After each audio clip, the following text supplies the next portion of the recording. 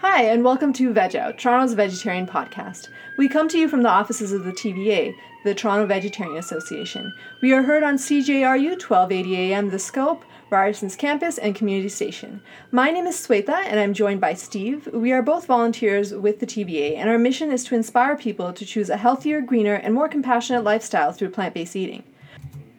On today's show, we have Camille Labchuk. She's a Toronto-based animal rights lawyer and executive director of Animal Justice, Canada's only animal law advocacy organization. Under her leadership, Animal Justice fights legal cases in courtrooms across the country, works to promote and pass groundbreaking new animal protection legislation, and ensures laws already on the book are being enforced. Camille has intervened in precedent-setting cases to protect and enhance animals' legal interests at all levels of court, including the Supreme Court of Canada. She regularly testifies before legislative committees and was instrumental in passing precedent-setting national ban on whale and dolphin captivity last year. She has filed false advertising complaints against companies making misleading humane claims, documented Canada's commercial seal slaughter, and exposed hidden suffering behind the closed doors of farms and zoos through undercover investigations. Camille also has strong interest in defending and protecting the rights of animal advocates, including the rights of people to follow a vegan diet. Camille is a frequent lecturer on animal law, a regular contributor to national publications like the Globe and Mail and Lawyers Daily, and her work has been featured in countless media stories.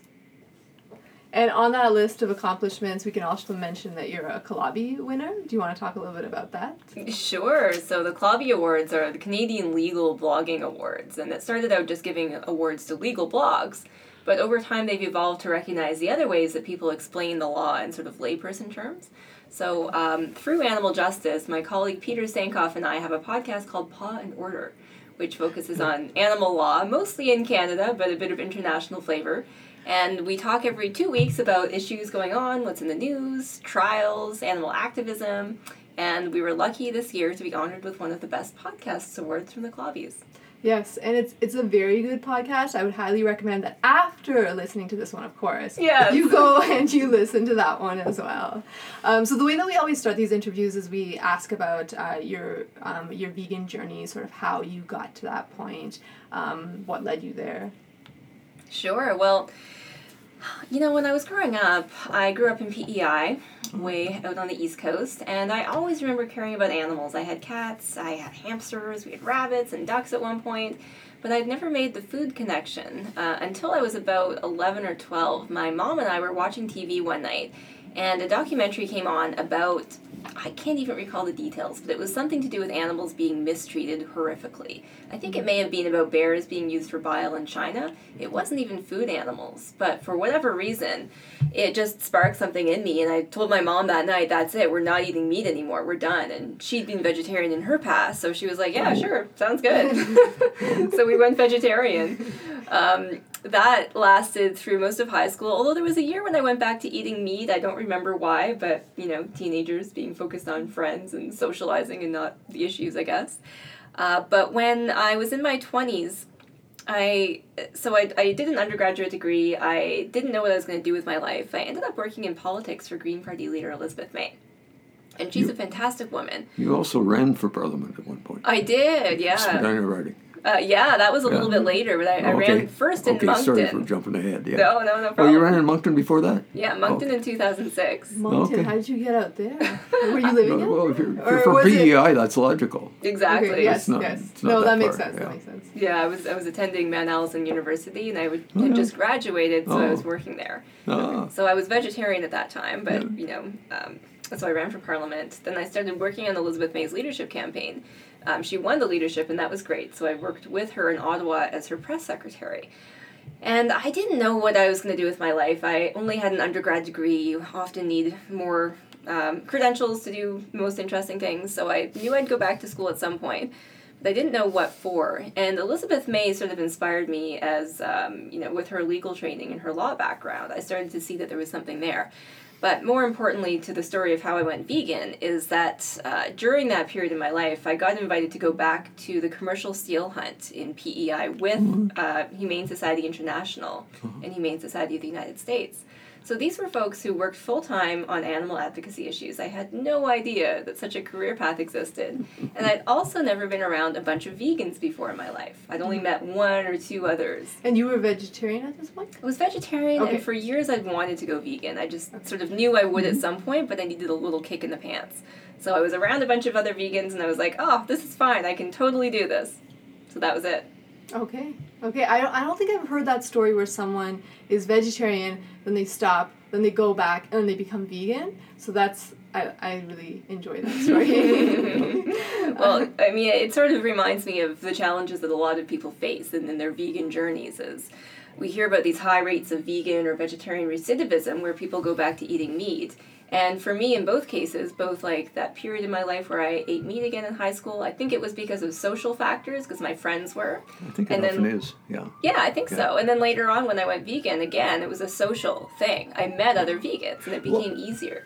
That's often the case, too. That's part of why I like to talk to people who've been vegan for a short time or who are transitioning from vegetarian to vegan, and because you can encourage them to go that way. Yeah, and the social support and the community, then that's one of the things that the TVA does really well, is provide that community. I think it's so important. Yeah.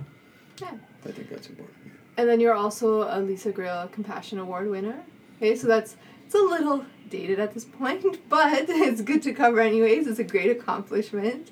And then you have a connection there. Do you want to tell us a little bit about that? Yeah, it was a real honor to win the Lisa Grill Compassion Award. I know Lisa personally, and I know her husband, James Silver, and her brother, Gary Grill, much better. And Gary and James were responsible for setting up the award in Lisa's name to honor her compassion and all the advocacy that she does for animals. So out of law school, my first job in the field was working for James as a criminal defense lawyer. Oh. Yeah. I feel like I've been hearing your name a lot because of the bill that just came out, the Bill 156, the Animal Protection Zones Bill. Do you want to talk at all about that? Often called the ag-gag or agricultural gag kind of laws. Do you want to talk about what's going on in Ontario with that? Yeah, sure. So it's a really important topic right now for anyone who cares about animals or being able to access vegan food or this movement in general. So ag-gag laws, agricultural gag, is kind of where the origin of the term came from. It was coined by Mark Bittman, a New York Times writer. And he was writing about this proliferation in the states of these laws that make it an offense in various ways. The details are always different, but the thing that they have in common is they make it an offense to expose animal cruelty on farms. And they might do this by saying you can't record or film on farms, you can't misrepresent yourself on a job application, so you couldn't get a job on a farm if you were a vegan or someone who worked for an animal rights organization. Sometimes they make it possible for the employers to sue those people who might expose animal cruelty, but for very high amounts of money that would make it very, very costly and dangerous to do that work. And unfortunately, these laws are now making their way north of the border. And it's tragic because in the states, they started, it's been decades and states have passed things like this, but there was a real proliferation in the last decade or so. But they never reached their way up to Canada, so we kind of thought that we were safe. But what we've seen in the last few years is a massive increase in activism in Canada and awareness amongst the public of what happens on farms. So there have been tons of undercover investigations now, dozens in Canada, exposing the realities of egg farms, chicken farms, turkeys, dairy farms, all sorts of them have been hit with undercover investigations. And the agriculture industry, we know, doesn't like that. And the other thing that's happened is things like Anita Krines' pig trial, where she gave water to suffering pigs who were on their way to slaughter. And she was charged with criminal mischief. Those charges obviously didn't stick. She was acquitted after a lengthy trial and a lot of publicity. And that angered the farming industry too. So they've been pushing for some kind of crackdown for a long time.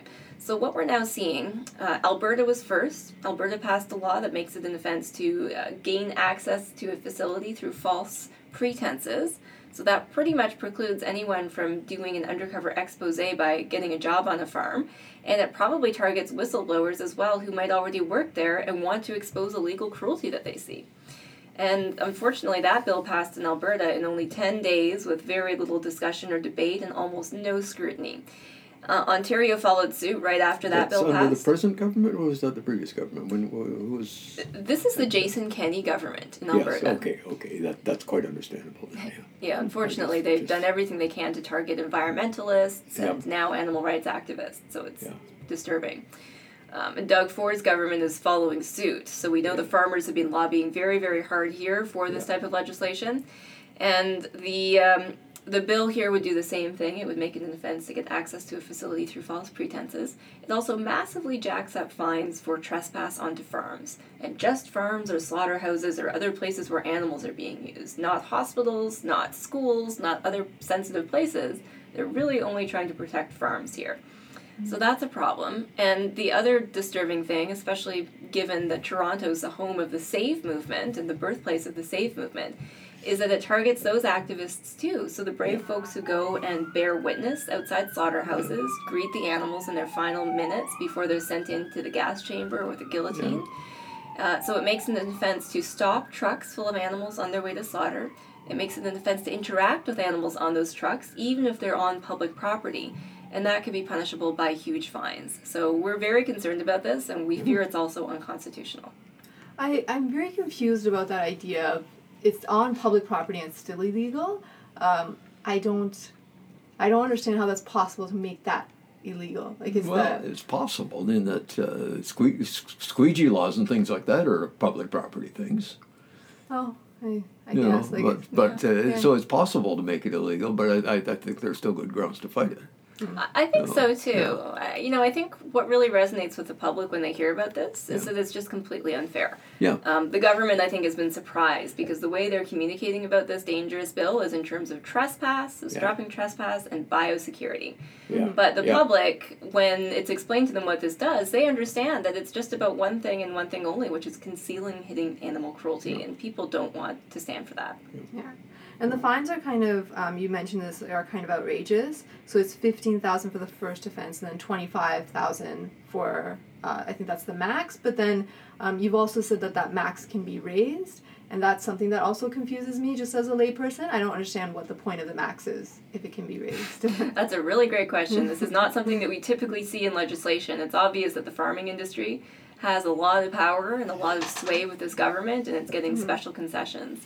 The other thing it does, which is disturbing, is it gives farmers pretty broad police powers to arrest activists and probably to rough them up, too, while they're being arrested. Is there any way, politically, of getting the different types of farms in different organizations that have different criteria around things like this? Like, wheat farmers aren't necessarily on board with this. But they're lumped together as part of the agriculture. Yeah, no, it's interesting. You don't see soybean animal agriculture farmers. is a smaller sector by itself, and I think we want to separate them so that they actually only have the clout of a smaller sector. No, that's a great point, Steve. That might help. Yeah. I mean, you don't see bean farmers lining up or lentil farmers trying to hide what they're doing, and the reason for that is because they're not committing Unfortunately, a lot cruelty. of them are mixed farmers to some degree, but their organization is mostly around the lentils or beans that they're and things like that they're growing. Yeah, well, what I hope to see is the industries evolve. Is we're seeing the growth of the plant sector, especially now in Canada. Canada's a lentil powerhouse. We're a chickpea powerhouse. We're a grain powerhouse. We grow all of these great products that can be transformed into amazing plant-based proteins like Beyond Meat. So I do hope to see those farmers, carved out a little bit from the animal folks. That comes to mind easily for me because I'm aware that Edmonton and Calgary are very different for vegan food. Mm-hmm. And Edmonton is in wheat growing country. Calgary is in ranching country. And Edmonton's a mecca for vegan food right now, but Calgary's kind of a desert. Yeah, but the reason is because it's in grain growing country. They don't have the issues with the cattle farmers the same way. That's an interesting point. I'd never thought of that as an because ranching country is the southwest part of Alberta, not the entire province. So. Interesting point. So in fighting it politically, not legally, it would be help to separate those two and have them Yeah. Show them that they're not one and the same. Not one and the same. Yeah. No, and I mean, there is incredible support. I had a very interesting conversation with Brad Wall, who's the former premier of Saskatchewan. Yeah. And he said that his daughter is vegan actually, I think, and he was extremely supportive of the plant-based protein industries. So there's something there that politicians, I think, do find appealing and attractive, because it's pro-industry, it's business-friendly, and everyone stands to gain. And again, Saskatchewan, is more grain and lentil growing than, it's not beef country. No. So you've got that difference there, yeah. Yeah, I think there's... Yeah. It's a good thing. So maybe we need to focus on that and trying to get the politics closer to our side.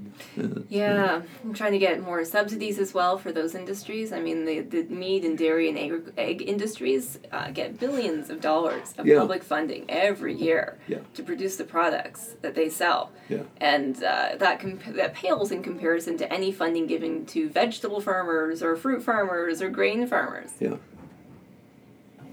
You had mentioned that these laws have existed in the States for a while, so it seems like since the 1990s they've been in places like Kansas and North Dakota, so there is a shift, you mentioned, in the way that animal activists are doing things here, and that's why, the laws are changing here, but it seems odd to me that they only started up, creating these laws now, and that seems to be the case kind of around the world. I think in France and in Australia as well, they're creating these laws. Do you think there's a shift in the way the animal activists are behaving around the world, or do you think that the companies, the agriculture companies, are just thinking, let's get ahead of this, let's put these laws out there before it becomes too much of a problem? Well, I think it's both. I think this generally reflects the rise of animal activism and the fact that more people are talking about animal cruelty on farms. The farming industry for decades has relied on absolute secrecy to do what it wants to animals for profit reasons without any oversight. So for a very long time, in Canada, the situation always has been that there are no laws protecting animals on farms. There's no regulations about animal welfare, and because there's no regulations, there is no public oversight. There's no inspectors that go out there and do a report and examine what happens on a turkey farm or a chicken farm or a cow farm. There's just nobody watching from the government. So as a result of that, I feel like the situation in Canada has led people to feel inspired to take matters into their own hands, to go onto these farms and to expose what they see. And the farming industry predictably doesn't like that because their business model depends on keeping the truth from the public. Yeah. Do you think, so whenever I think of Canada and I think of places where bad things happen to animals, I think of Quebec. I think it's just because of their puppy mills and stuff. I don't know if that's just in my head because I know a lot of people that do that kind of activism there. But when do you think Quebec's time is going to come? Or do you hear anything about, yes, Quebec is going to be getting these laws soon? Is there chatter about that? Well, it's hard to say for sure, but we know that these laws tend to follow a high-profile incident where animal cruelty has been exposed. Okay. So in Alberta, this happened after an occupation of a turkey farm, a liberation lockdown on a turkey farm where activists exposed what was happening. In Ontario, there have been many, many incidents stemming from, the SAFE movement, the pig trial, many occupations of, there was an occupation of the chicken slaughterhouse that's actually in the city of Toronto, just late August of last year. In BC as well, there was a lockdown on a pig farm, and there's a minor version, not quite as worrying as Ontario or Alberta, but there's one in BC. So Quebec is a possibility because recently at the end of 2019, there was a lockdown on a farm, an occupation on a pig farm in Quebec. Just a horrific facility. The footage that was live streamed by the animal advocates who were inside there exposing to the world what was happening was just disgusting. There's pigs living in literal feces, just absolutely caked in mud and filth and feces, and it's horrifying to see. So it's possible that the agriculture industry in Quebec is now lobbying for these laws, and because of this thread, this is not something that's unique to one province. This is something that could very well sweep across the country. I think it's very important for compassionate people who care enough to care how animals in our food system are treated to get out ahead of this and contact legislators even before this kind of thing might be proposed to make sure that they know that we won't stand for it. Yeah, and you on your website also have like a form that we can fill out and send to our MP as well, right? That's right. So yeah, if you visit animaljustice.ca, the one of the main issues on the front page is taking action on Ontario ag-gag laws. So you can fill out that form letter. It will go directly to your member of provincial parliament, and then we'll send you a follow-up email with how you can phone them and contact them further and make sure that they hear your voice. Yeah.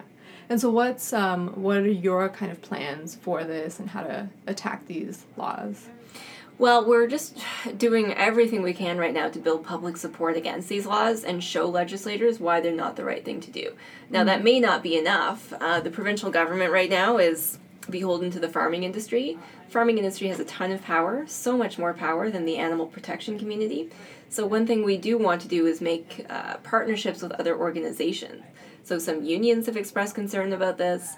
A number of law professors have come forward and said that they believe that ag-gag legislation is unconstitutional. It restricts people's freedom of speech. And potentially food safety advocacy organizations might be partners too. In the U.S., there have been a number of successful legal challenges to ag-gag laws, and they've been struck down now in multiple states. And those legal challenges tend to be headed not just by animal rights organizations, but also unions and food safety and journalists as well. This legislation could have a serious impact on journalism. So there's a lot of stakeholders who I think care enough to try to block it, and we hope that will happen. Yeah.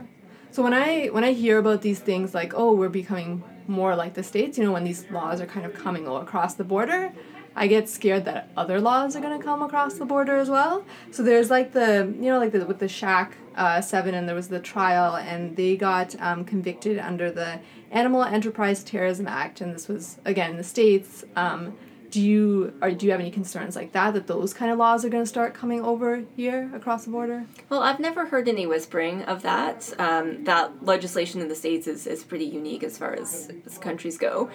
I think such a statute here would probably be unconstitutional, so at least there's that. But, the ag-gag laws are something I also never thought would creep north of the border, so it's really hard to say. I think what we're seeing right now, and I go back to one of my all-time favorite quotes about how social change happens from Gandhi.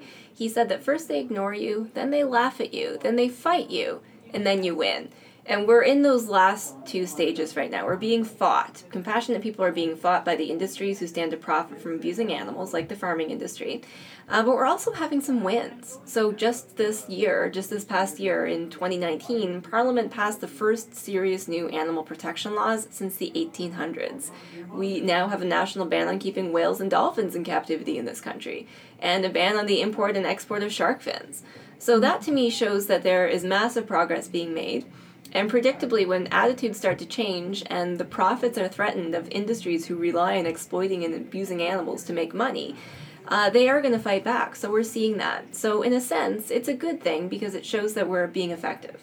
So you were speaking of the things that you mentioned, the improvements, the PAWS Act or PAWS Law. I don't know what it's called. Well, there is the PAWS Act too. Yeah. So is that? Do you think that kind of? Well, first, do you want to talk about what that is? Sure. Well, the PAWS Act is Ontario legislation. And, I've been very critical of the provincial government for the ag-gag bill that it presented, but I do want to give them a lot of credit for bringing in the PAWS Act, which did pass late last year. So the PAWS Act, what it does is it updates Ontario's animal cruelty laws. It increases some fines. It has some reasonably good improvement to substantive offenses under that law. But the most important thing it does is it takes animal cruelty inspections into the public sphere. So previously, we relied on the Ontario SPCA, a private charity that had to fundraise to afford to do the work. They were the ones who were in charge of doing animal cruelty inspections and enforcement and laying charges. So we were outsourcing a public function, which is law enforcement, to a private organization which had to fund that work largely by itself over history. And that, in 2019, 2020, we just felt that was completely inappropriate. There's no other area of the law where we say, okay, we have passed these laws for the protection of the public good, but we're just going to leave it to a private charity or a private company or organization to enforce. So the fact that Ontario has made that move is a really good thing. I just wish they would back down from the ag-gag bill. Yeah. It's funny because when I heard about that, that the OSPCA was shutting down, I was like, oh no, that's such a bad thing because I'm going to admit this now. I didn't realize that was a private charity, you know? And I don't think that I'm alone in that. So it's very, it is, like you said, it's very odd that we're outsourcing things privately like that. Is that the case in other provinces, or is it just kind of an Ontario It's thing? very common. In fact, it's not just Canada-wide. It's almost universal in Canada. I would say with the caveat that Manitoba has a partially public enforcement system. They still rely on SPCAs or humane societies in some areas. And then Newfoundland, it's mostly enforced by the Royal Newfoundland Constabulary. But everywhere else in the country, SPCAs have full or partial responsibility for enforcing laws in their charities. But it's not just Canada. This is actually the case in England as well, throughout the Commonwealth, Australia, New Zealand, all sorts of jurisdictions. This model just sort of sprung out of England because when the first animal cruelty laws were enacted in the 1800s, that was a time when our system was much different. So there weren't police officers in the same way that we have them now. If I had a dispute with someone and I thought my neighbor stole my wheelbarrow, it was up to me to prosecute them by hiring my own lawyer and doing that. So when those first animal cruelty laws were enacted, there just weren't lawyers or people out there that had responsibility for enforcing them. Animals couldn't hire the lawyers themselves. So the Royal SPCA sprung up as the first SPCA in the Commonwealth, and it started doing that work of prosecution. So it was a good thing at the time, but it was born out of a system in the 1800s that we've now abandoned. Laws are all now enforced by public bodies, except for animal laws. So it's really good that we're seeing that shift. Yeah. Now, I know that when the bill first came out, the ag-gag bill, there was a lot of concern that it was going to be passed very quickly like it was in Alberta, and so that hasn't happened. And is that a good thing? Do you see that as a good thing? I do. I think it's important that animal advocates have enough time to make our message heard, and I am aware that there's going to be quite a lot of publicity and discussion publicly in the media and at the legislature about what this bill does. It's not something that the government is going to be able to hide from. So the more time that there is to expose the reality of what this will do and how it will conceal animal cruelty, I think that's good. Yeah. So your organization, Animal Justice, is obviously doing a lot of really good things. So how can us regular folks support you? Well, we'd love for people to get involved by becoming citizen advocates. We're actually starting to develop a program that will be launched this year to help people understand how they can be most effective in the work that we do, which is primarily legally focused. And what I've realized as an animal rights lawyer is that it's not enough for me to go to court or for me to go into a legislature and say, hey, you should change this law, you should pass stronger protections. The only way laws are going to pass and the only way judges are going to recognize that society has changed and they have to catch up is when there's a broad-based social movement of people who demonstrate their concern for animals. And that depends on each and every one of us being vocal and being active and speaking regularly with our legislators and communicating that we have concerns about the way our legal system treats animals and it's time to do better. The squeaky wheel really does get the grease, and right now it's the industries who are very powerful and make sure their voices are heard, and ours are often diminished or ignored. So to make progress, it really depends on people coming forward and being active in their communities and having relationships with their politicians. Okay, that's most of what I have to ask you. Just one last thing. So I'm trying to get a new segment going in here, the wish list. So if you had one law that you could either create or change, what would it be? And it has to be realistic. It can't be like no one can eat meat anymore. Like it has to be something realistic. Well, that's a great question. I can think of a lot, but I'll try to choose the one that might have the biggest impact. Right now, there's no federal rules for animals in terms of how they're treated on farms. I would enact a new Farm Animal Protection Act that lays out regulations that say, here's how much space animals can have, here's the procedures you can do on them and that you can't. Make sure that things like anesthesia are required for mutilations and castrations. Make sure that some of the worst practices are banned through this legislation. And just generally bring our treatment of animals on farms in line with societal values. Even if the world is not ready to give up eating meat quite yet, nobody wants to see animals abused on their way to their plate. So I think this is totally reasonable. It's something that Canadians already think that we have in place if you ask them. And when they find out that we don't, they're shocked. So that's what I bring in. Okay. So thank you so much for being on our show. Always great to be here. You've been listening to Veg Out, the Toronto vegetarian podcast and radio show heard on CJRU 1280 AM, The Scope. Remember that you can listen to past episodes on our app, The Veg Guide, and at veg.ca/vegout. Find out everything you need to know about what we do at veg.ca. Until next time, Veg out. Yeah.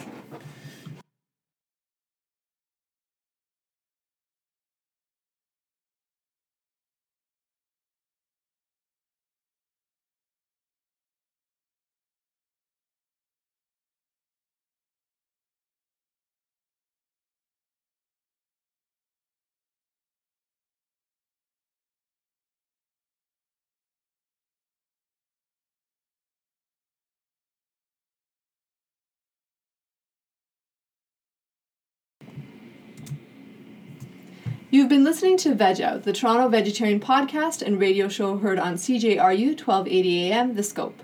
Remember that you can listen to past episodes on our app, The Veg Guide, and at veg.ca/vegout.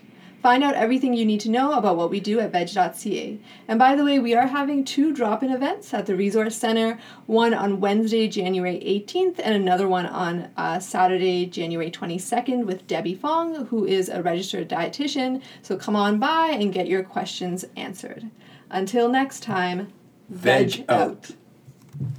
Good timing.